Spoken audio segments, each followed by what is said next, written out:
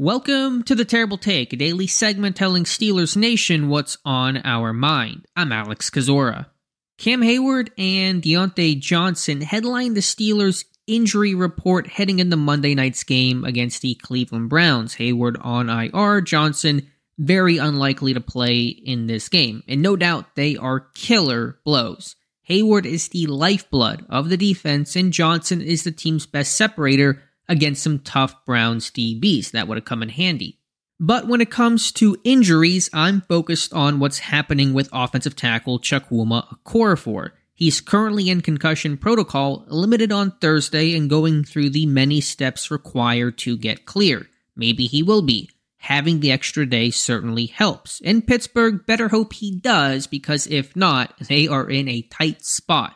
If Okorafor can't go, it sounds like Broderick Jones will get the nod at right tackle, practicing there this week with Okorafor recovering. That would mean Jones' first NFL start could come at right tackle, when he was, of course, drafted to be the team's left tackle of the future. And it's not like Jones has much experience there. A little bit at Georgia, and that's about it.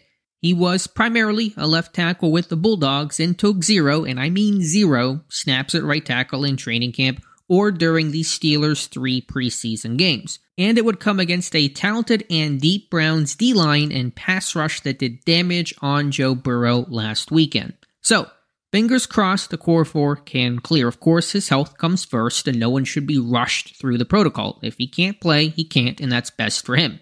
But I'm going to be nervous until I know Okorafor is good to go. Be sure to follow us at SteelersDepot.com and check out episodes of The Terrible Take every day at 5 p.m. Eastern Time. And check out the Terrible Podcast with myself and Dave Bryan every Monday, Wednesday, and Friday.